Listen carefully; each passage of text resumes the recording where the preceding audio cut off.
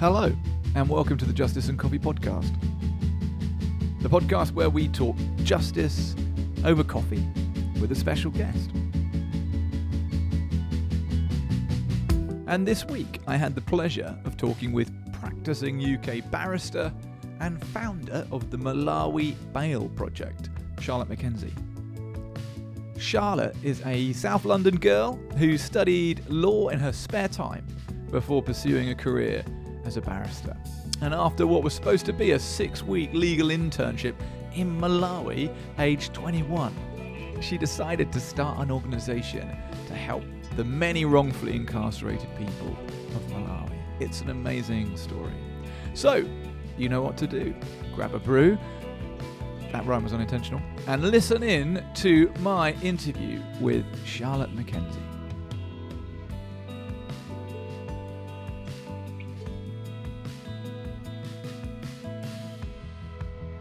But one thing I haven't noticed is, are you drinking coffee at the moment?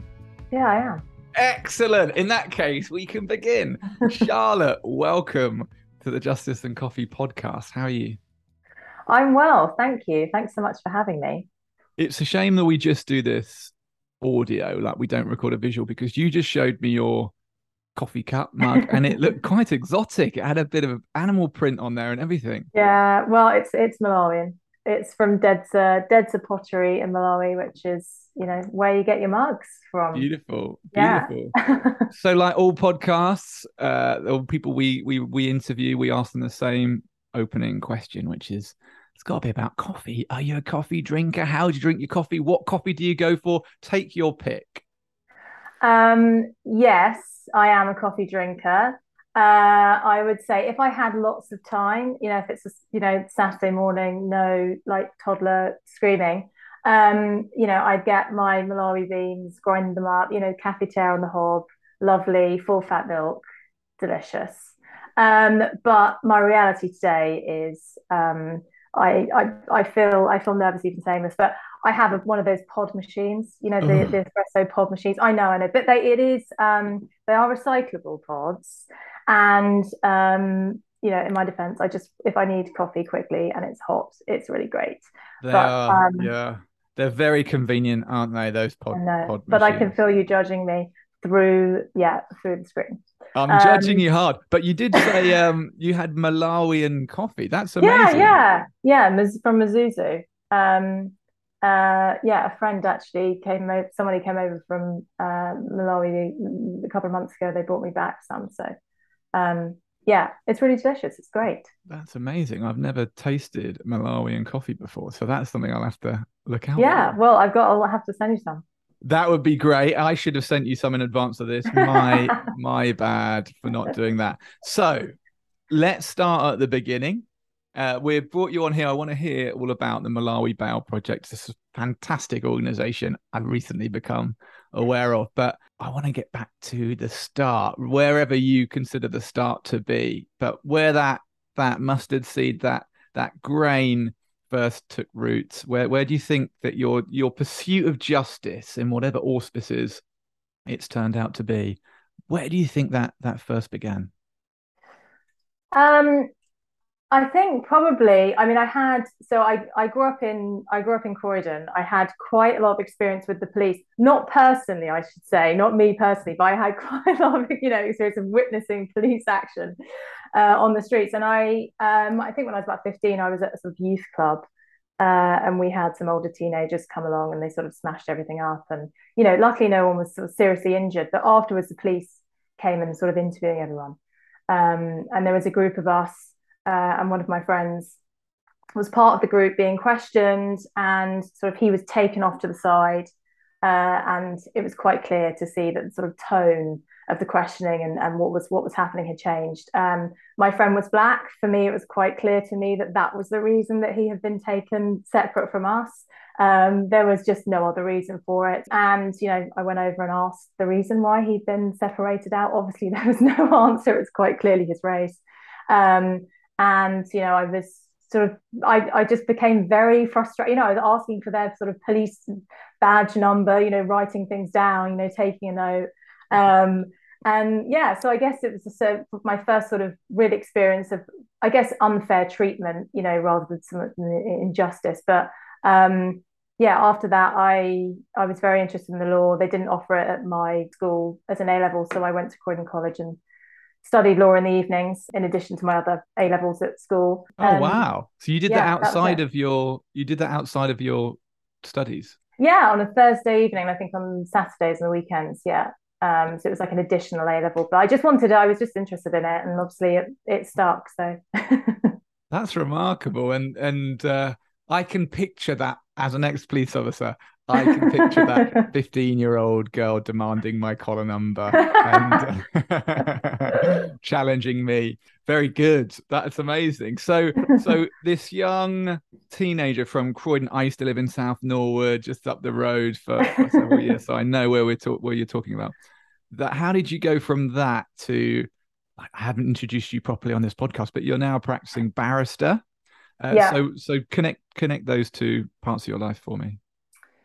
Yeah, I mean, I guess I didn't have anyone really in my family, or sort of, family friend group, who was in the law. So I didn't really have, a reference point. One of my mum's friends knew somebody who was a barrister, and she very kindly would meet me on a Saturday, and help me with the law course that I was doing.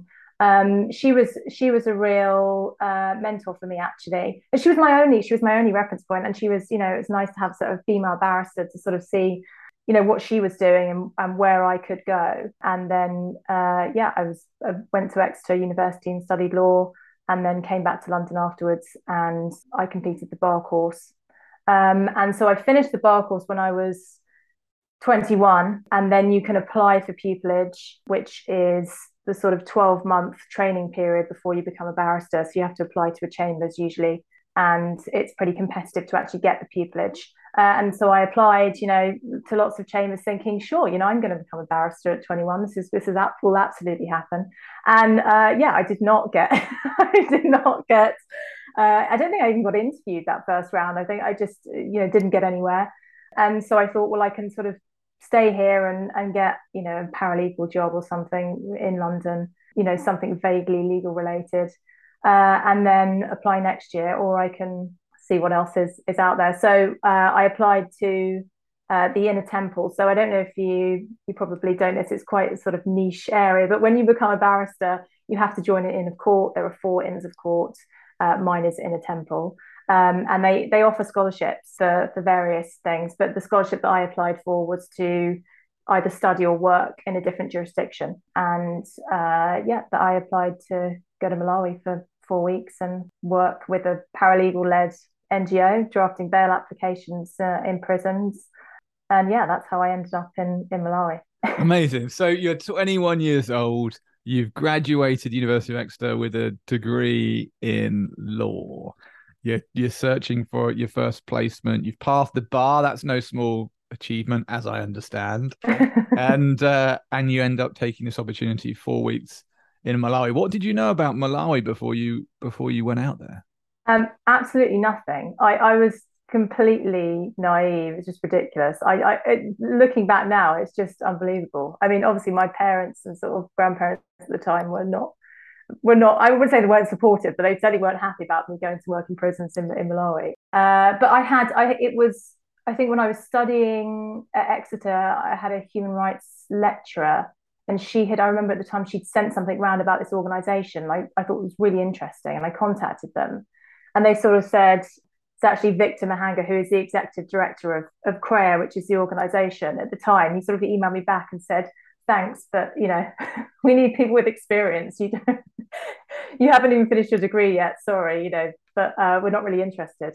And so then when the opportunity for the scholarship came up, I thought of them again, and they were more interested in my help at that stage. And sorry, what was the question? I think it was just like, what did you know about Malawi before you Oh, ended yeah, fine. So that's when you're about CREA. Okay. I don't know if I answered that. Probably not. So what can you tell us, for those people that might know of Malawi as an African country, but little else besides that. What are the highlights? Maybe some of the great things about Malawi, and maybe some of the less great things, perhaps the things why you were working there in a legal capacity. Yeah, so I mean, Malawi is known as Africa for beginners, Mm. because it's such a great place. Everybody's so friendly. It's known as the warm heart of Africa. Yeah, the people are just wonderful, so welcoming. And even when I first started working with CREA, as I said, I was a 21-year-old girl from, I really had very little legal experience. Probably didn't have that much to offer, but they just showed me everything. They took me to prison the first day I was there, in speaking directly with prisoners. It was, they were, yeah, welcoming is just really how I can describe Malawi. I mean, the downsides of Malawi for me are related to the legal system, and the treatment of prisoners. And I wouldn't say, I mean, there is definitely a culture of police corruption, Mm. and there has been historically a culture of corruption in within the government, but generally the sort of activities and the project work that we do and that CREA does is very well received by police officers, by magistrates, by stakeholders in the justice system, because they are overwhelmed and underfunded. When I talk about the treatment of prisoners, the big problem in Malawi is in sort of the legal system is prison overcrowding. So Malawi has a population of, I think, over 20 million now, and its prison population is relatively small. It's about, I think, around 15,000 people in prison. That doesn't include those that have been arrested and detained at police stations, which there are also large numbers, but it's very difficult to sort of track the numbers of those people. So it's a fairly small prison population, but the system just wasn't built to hold that many people. I mean, Chichiri prison, which is, I think, the second largest prison in Malawi, it's in the sort of southeastern region where we work, and is the sort of main prison where we work. That prison was built to hold 800 people, and it normally holds between sort of 1,500 and 2,000. So when I was there, cells that were built to hold sort of 60 to 80 people are holding over 200. And the reality of that is that people, when they go in of an evening, around 6 o'clock to for the night, it's like sardines. People are just lying next to each other. They might have some round the wall, around the side of the cell, but everybody else is sort of, and they just have to turn at night, when everybody turns, and sort of your status in the prison will determine where you are in the cell. Obviously, if you've been there for a longer time, you might get a sort of place around the outside, versus if you've just been arrested and thrown into Chiri, you're going to be in the middle of the cell where it's really rough. And I mean, in terms of sort of there's in Chiri, there used to be, when I was there, 2 showers for only 2,000 men. It is inhumane, it is degrading, but as I say, the people that are working in the system are really, they do really want the help, and they do really want to work with CREA and work with us, because our aim is to reduce the unnecessary detention of people, and they're open to that. So before I ask my next question, you mentioned CREA a number of times now, so I just want you Yeah. to spell it out. What does CREA Yeah. stand for? Yeah, so CREA, so they're the Centre for Human Rights, Education, Advice and Assistance, and they are the paralegal-led NGO that I went to work with initially in Malawi, and that's where the Malawi Bail Project came from. So the project was sort of built in collaboration with them in 2012. So 2012 was when you were still young, right? This was when Yeah, you were 21 years old. You took yeah, yeah. your internship, and you've gone from Exeter, London, Croydon to Malawi, and I can only imagine going into prisons and witnessing the scenes that you've witnessed. Like, as someone who clearly has a sensitivity to injustice, that must have been quite an overwhelming experience. Like, how did you feel emotionally? How did that affect you? Yeah, it definitely was overwhelming, and it became quite clear, very quickly that I wasn't going home after 4 weeks. I didn't feel able to sort of have seen what I'd seen and just say, okay, yeah, I'll just hop back on the plane to London and just get on with my life. It was, it's changed my life completely. You know, I one of the prisoners who I met in those early weeks was somebody called Boxton, who was at the time awaiting trial. I think when I met him, I think he'd probably been detained for 6 years, still awaiting trial. So, he hasn't been convicted. He's just on remand, and he was on remand for homicide. So, serious crime. But 6 years waiting for trial I couldn't understand it. He was acquitted after I think 7, nearly 8 years. And when he came out, he wanted to train as a paralegal. He wanted to help others who were suffering the injustices that he had. And then we helped him to do that. And he now works under the Bail Project as a paralegal, going into prisons and helping others because he felt very strongly that he wanted to give back after that. But he was one of the people that I met, and he had a huge impact on me. I know he has on others because of his just ability to remain positive in that situation. I would have been incredibly just, I don't know how I would feel, just whether I would still be able to, continue after 6 years. I don't know. And so he had a huge impact on me. Amazing. You just talked about Boxton's case that he was in pre-trial detention for 6 years, and the conditions you described are horrendous. Like, can it be the case that people just never make trial because under those conditions they die or are killed, or am I being Yeah. too dramatic? No, no, not at all. I mean, there are obviously when you're in conditions like that, infectious disease is rife, and some people just don't make it. I mean, there was I know that MSF had a base in Chichiri prison until quite recently, and MSF being Doctors Without Borders, yes, yeah, Médecins Sans absolutely, Frontières. yes, sorry, yeah, and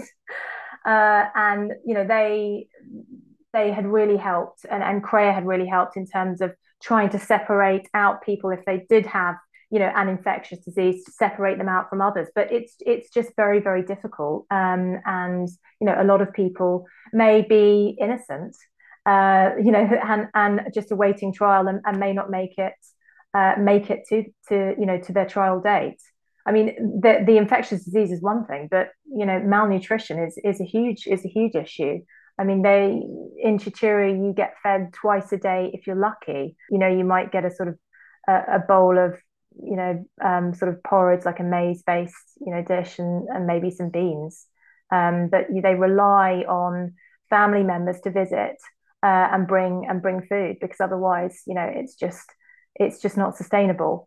And that's how, I think is important to remember, is that the majority of prisoners we work with are men, because it's majority the majority of prisoners in Malawi are men. There are, I think, around 300 female prisoners, but it's a very small number.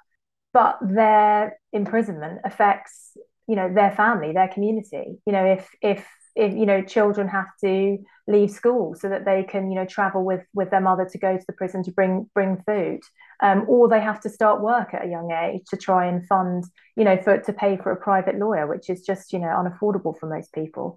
So it doesn't just affect the person that's imprisoned; it affects their family and communities, and ultimately Malawi as a whole. And that's why it's sometimes difficult to sell what we do as important, because it's very difficult to relate to a male prisoner in Malawi, but it's so much bigger than that.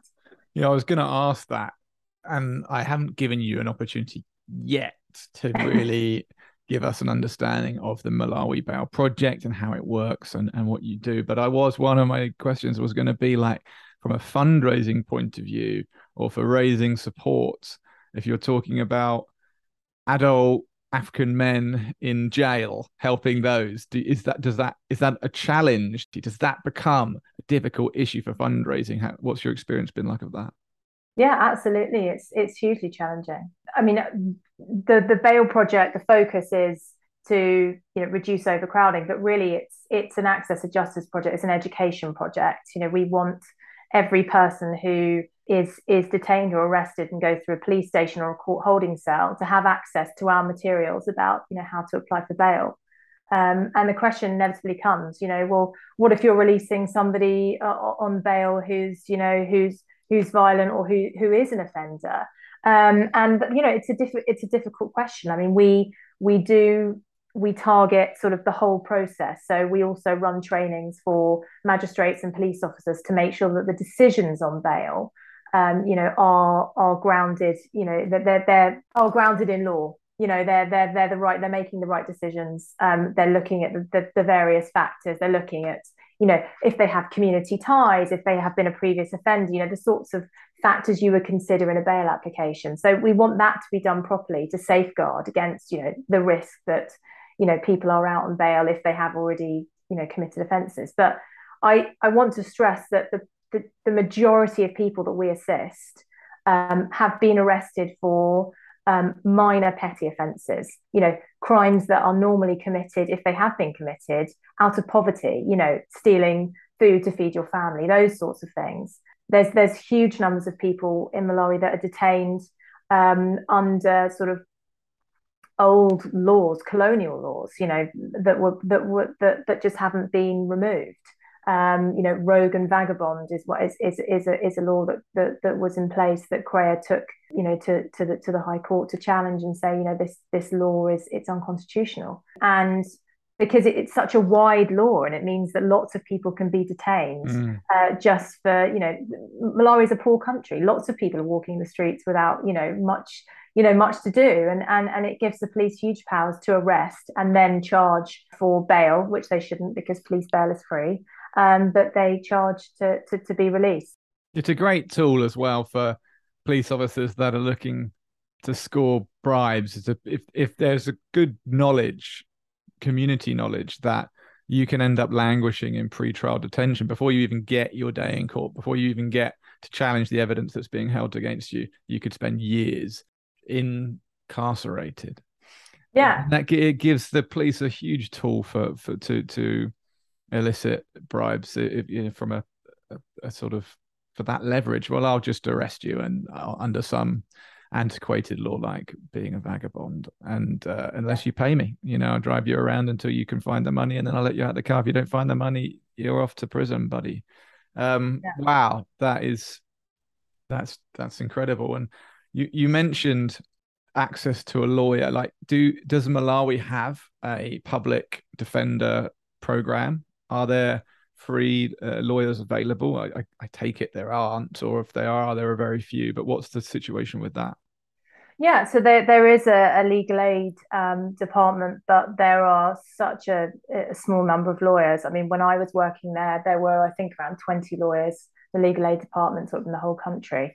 And so it's just not feasible for them to take. I mean, they take on the very serious cases that they get assigned, but for your average person who's arrested under maybe a law like rogue and vagabond, idle and disorderly, something like that by the police officer, I mean, you're just never going to see. You would just never have access to a lawyer, and the reality is that you could be arrested for something like that if you don't know that you have the right to bail, if the police don't tell you have the right to bail, if when you get into court the magistrates don't say, do you want to make a bail application, you can end up in Chichiri.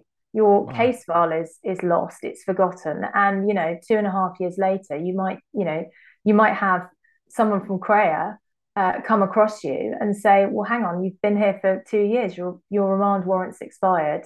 Let's do something about that. So we want to intervene, at an early stage before somebody ends up in prison, because once somebody is in prison, it's very difficult to get back out again. One of the things we were mentioning was these long periods in pretrial detention, and I can't remember exactly, but I'll take a stab at it, and you can correct me as a trained barrister in the UK legal system. But so with PACE, the Police and Criminal Evidence Act, we have 24 hours to basically charge or release, and it can be extended. And there might be people going, no, it's changed, Britain, it's changed. But when I was in the police, we had 24 hours to charge. or release or bail, or I think what they now say is released under investigation or pending further investigation, that can be extended to 36 hours under certain conditions. So like major cases like murders or rapes, they can make an application. We can make an application to the courts to extend bail. And under the Terrorism Act, we can you can extend that bail a little further. But we're talking about a matter of days. We're not talking about weeks or months or any period of indefinite period like what you've described. What's the law in Malawi then that you're trying to educate people to? What are their rights of being released under bail? Yeah, so Malawi has, similar to the UK, the custody time limits exist. They are there. They're just not really complied with, and nobody's there to challenge it. In the UK, you would have a barrister. Well, at the moment, you don't, because criminal barristers are on strike in the UK. What? Are you? Oh, you're not a criminal barrister at the moment. I'm not. I'm not on strike. I'm a family barrister. I when I started pupillage, I did practice in crime, but it just wasn't financially sustainable for me. I mean, obviously, I was interested in family law as well, and that's ultimately where my practice has led. But yeah, it just wasn't financially sustainable, and that was in 2015, 2016. I mean, it's just even worse now. So very supportive of the strike, and hope that the new Justice Secretary Brandon Lewis has agrees to meet with the Criminal Bar Association, which Dominic Raab did not. But rant over on that. You should have access to a barrister who would challenge, if there's been a breach of the custody time limits, and be making an application for bail. But because CREA estimate that 90% of the people going through the criminal justice system in Malawi won't have access to a lawyer at any stage. It just doesn't get challenged. That's huge. 90% of the people going through the criminal justice system in Malawi don't have access to a lawyer. Yeah. Wow. Because they can't afford it. Private lawyers are hugely expensive, and one of the problems that we have and that we address in sort of our trainings with magistrates in particular is that sometimes we will have, if somebody perhaps has had access to our materials and has asked for bail, and a magistrate has considered that application properly and granted bail, but they've said there needs to be a surety or there's a monetary condition attached, and they say, okay, well, you can have bail if you can pay 30,000 kwacha, and someone might not earn 30,000 kwacha in a year. How would that transfer to sterling? So I mean, I don't know the exact exchange rate today, but I'd say 30,000. It's around £30. Wow. And they wouldn't earn that in a year? No, depending on, it might be somebody who's unemployed. It might be somebody who does what's referred to as piecework, which is, where they pick up work sort of day by day, earn the money, spend that on food, and then start the next day. So the idea that somebody would have savings of that amount, let alone the ability to access that. So we focus in our trainings on means assessments, magistrates asking questions about somebody's employment status, their savings, etc., before saying that you can have bail if you can pay this, when it's just not feasible for somebody to pay that. So let's have it then. Let's have the Malawi Bail Project's approach. You've mentioned training magistrates, but give me what are you? Here's the problem. We've heard about the problem. Like, how are you going about creating some sort of a solution or addressing that problem? Yeah, so we focus firstly on education. So we have booklets, sort of how to apply for bail, which is sort of majority sort of pictures because of the low literacy level in Malawi, and some text. And then we also have audio tapes that are played at police stations and court holding cells, which give information about what bail is and how to exercise that right. And we also have a program with a group of ex-prisoners called Nkokwe Arts Group, who were previously in Chichiri. They were a drama group there, and after release, they continue to do theatre performances as a form of rehabilitation, but also it's employment, because we pay them a sort of stipend for each performance. And CREA and I have worked with the group to develop a play, a performance about the consequences of crime, what can happen if you end up being arrested by the police, how to deal with police corruption, and what bail is. And these performances are done in sort of community areas, in marketplaces. And it's unbelievable watching these performances. Sometimes we get audiences of 500, 600 people just crowding around, filming it on their phones. Just kids, children. Like, so it's so engaging, it's so interactive, and it just means that we're able to get important sort of legal information across in a really fun and accessible way. And so that, as well as it is a good way of sort of educating communities on their legal rights. We focus on, as we've already spoken about, some trainings of magistrates and police officers. So police officers in Malawi have sort of 6 months mandatory training. They don't have any sort of really specialist training on issues, such as bail or corruption.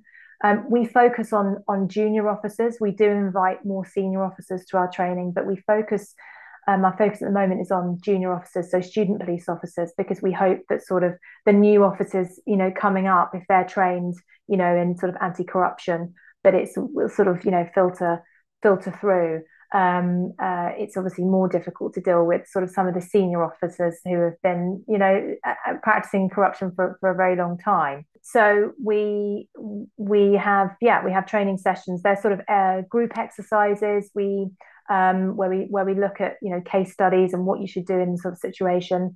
It seems a fairly basic premise that you shouldn't torture somebody in detention. You shouldn't be beating up anyone, but these sorts of things develop within the police system when there's nobody there, when they're looking up to senior officers who might have been doing this practice for a long time. It's something, the idea of human rights is quite new. We also train magistrates, so I've already spoken about actually how to exercise their discretion in relation to bail applications. And again, lots of magistrates, whilst they might be experienced, there's different grades of magistrates. And sort of the lowest grade, they don't even have to have a sort of secondary school education. So they themselves may lack the sort of the knowledge of in relation to those specific bail issues and the wider issues surrounding bail. And then finally, we have a toll-free line which is manned 24/7 by the paralegals at CREA. So we have some phone handsets that can be accessed at police stations to call CREA, and sometimes we get calls from officers, who ask for us to come and help. They've got cells filled with people, and they're not sure how to process each case, or they might have somebody that's a 12-year-old or a 13-year-old, or there's somebody they think is even younger, and they want CREA's advice about how to deal with sort of the juvenile in the system. So those are the sort of the main activities that we have in communities with the public and with magistrates and police officers. But the final sort of activity that we run is something called a camp court. And that is where we bring a magistrate to the prison and they run a court literally from inside the prison. So CREA will identify the most sort of vulnerable remandees and bring them forward for the camp court. And then a magistrate can consider sort of 15 to 20 bail applications in a session, and normally between 10 and 15 of those are granted, because they're, the prosecution don't have a case really to put forward. But those are our main, that's our main focus. Amazing. So with what you're doing, what's the political reception like for it? I mean, I can see it both ways. Some people can think, wow, they're taking prisoners out of jail. These lawyers are disrupting the criminal justice system. But really, if anyone would take the time to listen, it sounds like you're doing them a huge favor if there's that level of overcrowding, if they're arguably in breach of people's, well, not arguably, quite clearly in breach of people's human rights there. I know that Malawi are a member of the United Nations Human Rights Council. How is it politically received, what you're doing, what CREA are doing? Yeah, I mean, I think it's as you said, really. I mean, there is a problem, and we're helping to address it. people are detained either unnecessarily, but most of the time unlawfully. And we're just intervening at an early stage to really prevent that from happening. So it's, as I said, we've had, the CREA itself is a very well respected organisation within Malawi, but internationally as well. And they are respected by not only communities but also stakeholders, judges, magistrates, police officers. People are always keen to be involved in the trainings and assist in any way they can. So I think the reception of the project is really down to CREA's work, and they're such dedicated individuals, and they just want to deal with injustice in a fair way. I'm going to wrap up now with the same questions I ask every guest, which is, with all that you've described, with all that you've shared today, I want to hear what really gets you going, what really makes you angry about the world, but also what gives you hope.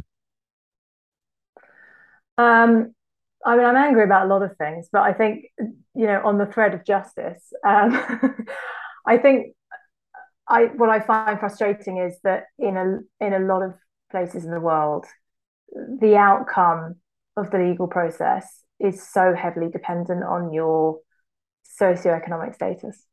I find that very difficult. Equality before the law is one thing, but if you can't afford a lawyer and you don't have access to a state lawyer, you just don't have the same rights. You can't exercise those rights. They're meaningless, and that I find that very difficult.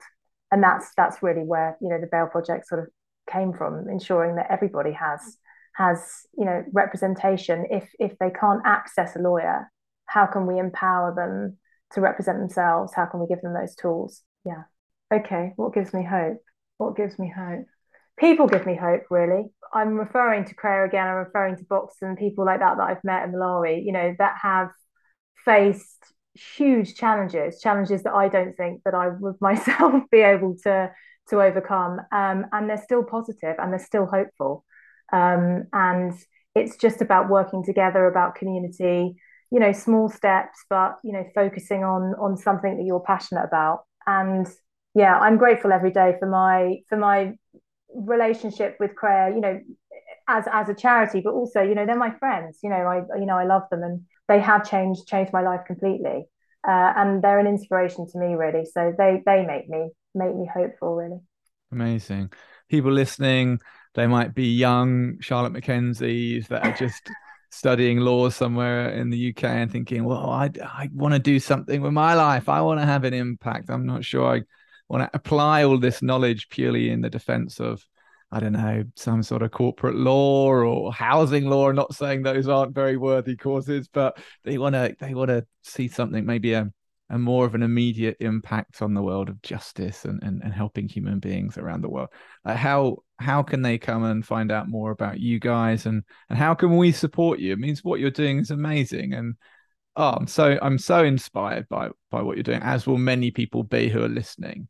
So how can we back you up? Yeah, get in touch. I mean, we see our website, Instagram, Twitter, email, whatever. Just get in touch, because we had somebody last week who got in touch who happened to be in Blantyre in Malawi, heard about our project. He's a barrister from the UK, or training to be a barrister. And yeah, he sent an email, and next week he was shadowing Sipiwe, who's our project supervisor, and showing him about the project. So there's work in Malawi to be done, with CREA, but also in the UK. I'm always happy to speak to anyone who's interested in either Malawi in human rights, but also, I'm a family barrister, 42 Bedford Row Chambers, and I'm always happy to sort of mentor or speak to anyone who's interested in the law. So yeah, get in touch. And if someone wants to donate to you guys, how do they do that? And maybe give us an idea of how you would use that money. Yeah, so you can donate via our website, via Facebook, via Instagram. We do rely on sort of monthly donations from donors, and then sort of trusts and foundations that we make applications to. So, to give you an idea, it costs £1 for us to print a booklet. So, £10 is 10 booklets. And, that's not just read by 10 people, it's probably read by, 50 people, 100 people, because those booklets will just stay in circulation. So that's, that even, small donations are really, really great for us. A camp court, to run one camp court where, as I say, 15 to 20 bail applications can be heard. That costs us about £150. So, what price would you put on your liberty, I guess, is the question, really. £150, that's probably 15 people being released from prison, that day. It's instant, action. And I think it's relatively low cost for high impact when we're talking about people's liberty. So, we're very grateful for any donations. If someone was, let's say, take that second example, if they were to go, you know what, boom, I'm going to take my birthday present or Christmas present or whatever, a bit of savings, and I'm going to sponsor a camp court. Do they have any opportunity to know that actually you funded this one we held last week and this so-and-so, and as a consequence, 7 people are no longer being held in just inhumane conditions in pre-trial detention? Is that possible? Can you pass that sort of information on? Yeah, absolutely. I mean, we will, we'll give, we always sort of pass on the details of who's been released, the sorts of, cases that were heard. Absolutely. Yeah. Like you say, like from a return on investment point of view, what an amazing thing to do with your money. Charlotte, thanks so much for spending some time with me this morning. I know you're a super busy and very impressive woman and mum, and you have lots of demands on your time. So thank you. It's been a pleasure talking to you. Thank you. I often say at the end that if you know of any person or project that we should feature on the Justice and Coffee podcast, then please get in touch. And that's exactly what happened here. Charlotte was a listener and reached out to introduce herself, and I'm so glad that she did. It is such a joy and a privilege for us to meet people like Charlotte and hear their stories. You can find out more about the Malawi Bail Project by visiting their website, www.malawibailproject.com. Perhaps you're a budding barrister looking for legal experience. Why not reach out to Charlotte and her team, or her colleagues at CREA? I've put a link in the show notes for both of their websites. You may be a student considering a future career in the law, and I'm sure there are very many good reasons why you may choose to work in negotiating property ownership rights or dealing with trademark infringements. It really is all necessary stuff. But perhaps you may first decide to have a crack at releasing people around the world wrongfully held in pre-trial detention, often until a premature death from a preventable disease. How about that for a calling? And for those of you who aren't budding lawyers to be, perhaps you'd like to give a donation and sponsor a camp court. What a fabulous thing to do with your money.